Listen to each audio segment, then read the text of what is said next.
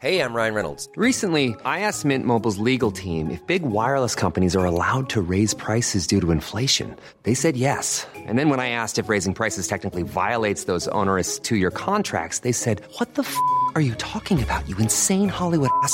So to recap, we're cutting the price of Mint Unlimited from $30 a month to just $15 a month. Give it a try at mintmobile.com/switch. $45 up front for 3 months plus taxes and fees. Promo rate for new customers for limited time. Unlimited more than 40 gigabytes per month. Slows full terms at mintmobile.com. There is no better group of plants for flower power than forms of the shrubby potentilla.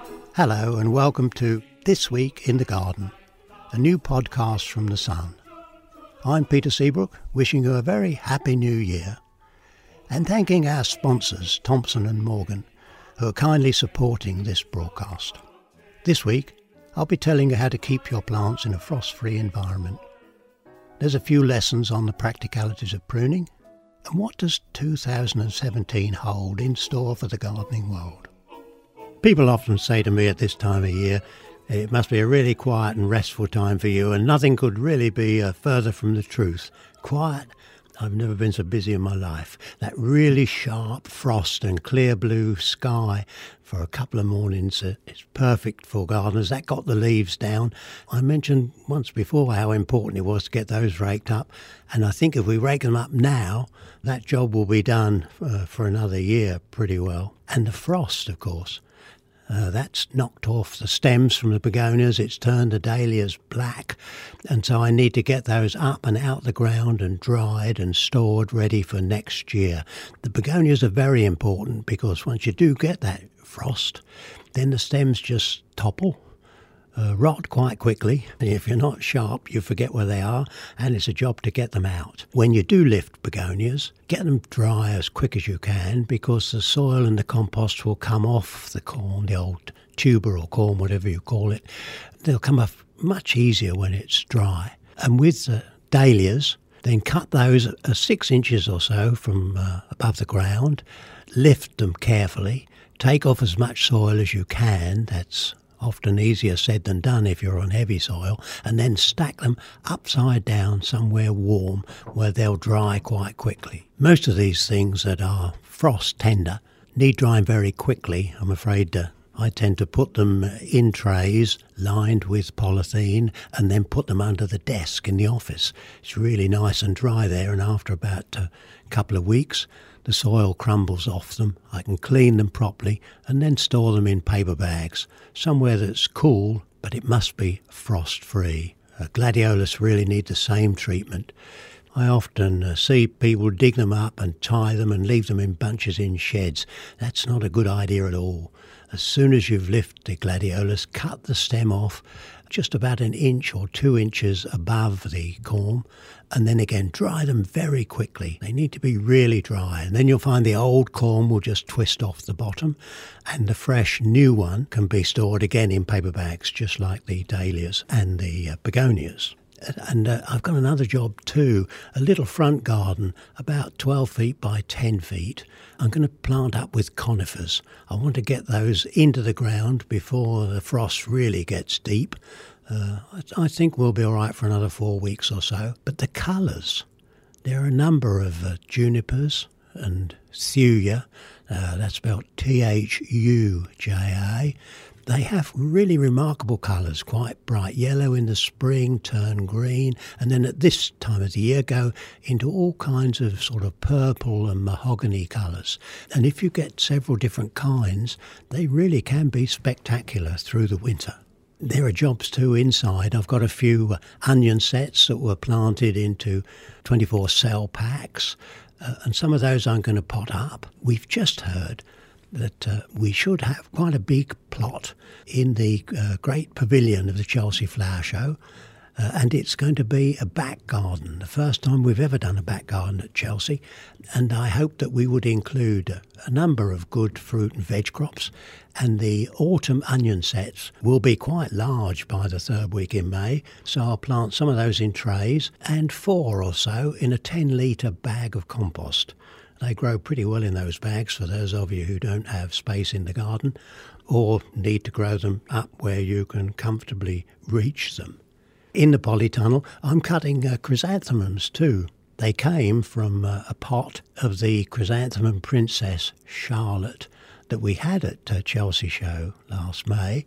It's named after the Duke and Duchess of Cambridge's child, a very pretty pink with green tips on the petals plant. And I brought one of those pot mums, as we call them, home. And when it had finished flowering, cut it back, encouraged it to produce some growth from the base, rooted those cuttings, and those are what are flowering now in the polytunnel. So people don't need to tell you that gardening costs a lot of money. It's surprising what you can salvage from what many people throw away. We had the Garden Media Guild Awards a few weeks ago at the Savoy Hotel. Yes, we do slum it a bit sometimes.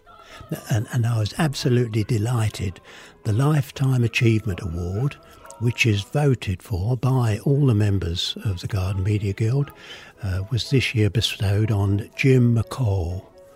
Now, Jim, 81-year-old, contemporary of mine, I suppose, has for 35 years, can you believe that, 35 years presented the Beech Grove Garden from Aberdeen. He's a great horticulturist, and he has that sort of sparkle in his eye, you know, and a great sense of humour. He performed in the early days with George Barron, who was the head gardener at Pitmedden. Boy, they pulled one another's legs, and we had some good laughs between us. So congratulations, Jim. 35 years, and now you have the Lifetime Achievement Award. I had a message, would I go to the next village and help a couple who'd just moved into a bungalow and had 10 fruit trees at the top of quite a big garden that they wanted some help with pruning. Well, I tell you, my jaw dropped when I arrived. Great big apple trees, I should think about 60 years old, and 10 years or so ago, they probably call themselves tree surgeons, I call them butchers. They'd gone in and chopped these trees back so they look like big hat stands, you know, a thick trunk and then a few stumps sticking out. And of course, if you prune hard, things grow hard. And so a whole lot of shoots had grown around each of those big branch cuts and had just soared up. And I was there for 3 hours trying to sort out exactly what the best thing to do with this kind of tree. You know, it's not like the gardening books. When you open those on pruning, with all the red lines showing where you should cut and where you should leave, I'll tell you, these trees were nothing like anybody had seen in any book.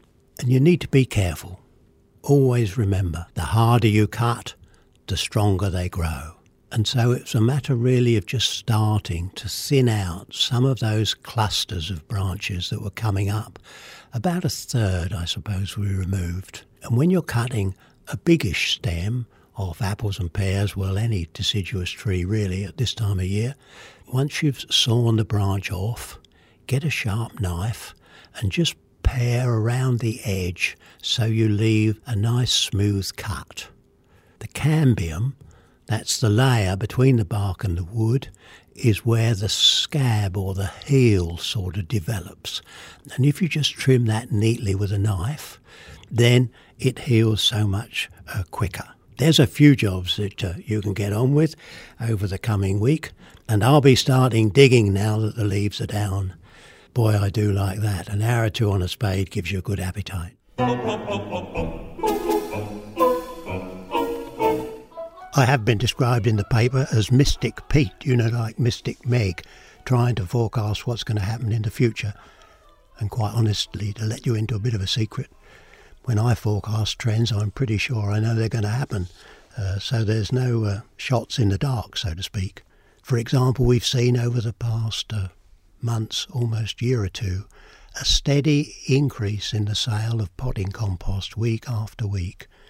It's a clear indication of how homeowners are switching from the soil up into containers to grow plants where they have them in complete control and often in raised beds and things like that. I think you can be pretty sure too there's going to be quite a lot more soft fruit grown. It's pretty easy. If you get something like one of the new autumn varieties of raspberries planted in the spring, they'll be fruiting by August, September and October. And really, if you don't do much to them, as long as the soil was fairly well prepared at the beginning, they'll crop year after year for 10, 15 or more years. With these autumn fruiting, or what we call primocane kinds, they fruit on the current year's growth, and if in the winter you just trim off the top bit that had some fruits, you'll find the old remaining cane fruits from June and July. When that's finished, you cut that out, and of course the new ones replace those old ones, and in practice you get fruit from June right through to November. And as well as the fruiting crops, we're going to see a steady improvement in flavour and in disease resistance in a number of our vegetables. I've been growing a new variety of beetroot called Alto F1. It's a really lovely beetroot, but it's long and sort of column-shaped, so when you get in the kitchen, you can slice it into a whole lot of rings very easily. I think the chefs are going to like it just because of its ease of use, and I think you'll like it because of the flavour. And when it comes to things like strawberries, well, then there's no question we're having varieties introduced that have much better flavour. Some of them bred specifically for the home gardener. I'm thinking of a variety like Just Add Cream. I mean, it's very well named, very sweet, very juicy. You're not likely to see it in the shops because it just doesn't travel very well. But I tell you, if you grow some of those in the garden, you'll be more than pleased with them. There have been times in the past when I've had 12,000 letters in a week, and you need really a sense of humour as you work systematically through a heap like that. And there are, of course, several that sharpen your wits a bit. I mean, this one, for example. In your article dated the 24th of August, it reads, "Keep the dead heads picked off geraniums and summer flowers. What do you do with them?" So you have to think about what you're writing, don't you? I took it as read that everybody knew you just picked them and composted them. And here's a really lovely letter from Mrs. Fimple, who comes from Cleveland. "Dear Mr. Seabrook, quite by chance I've discovered an excellent way of dealing with slugs. A passing pedestrian threw a piece of paper underneath my front privet hedge, and when I saw it and rescued it the next morning, the underside was adorned with quite a number of small black slugs. Being interested, I dealt with those slugs and then put the paper back. The real point of this is that the paper was a packet of fish and chips, greasy and smelling of fish and vinegar. The next day there were more slugs on the paper, but it would appear that it must be greasy and fishy because later when I just smeared fat onto paper, the slugs were not interested. Of course, one of the benefits is that with the slugs still being much alive, one can kill off the harmful ones and leave the rest. I'm still pondering the ones that aren't harmful." That's it for This Week in the Garden. Don't forget, you can sign up for our weekly newsletter at sungardening.co.uk. Once again, thanks to our sponsor, Thompson & Morgan, and thank you for listening. Happy New Year to you all. Enjoy your garden. We'll be back next week.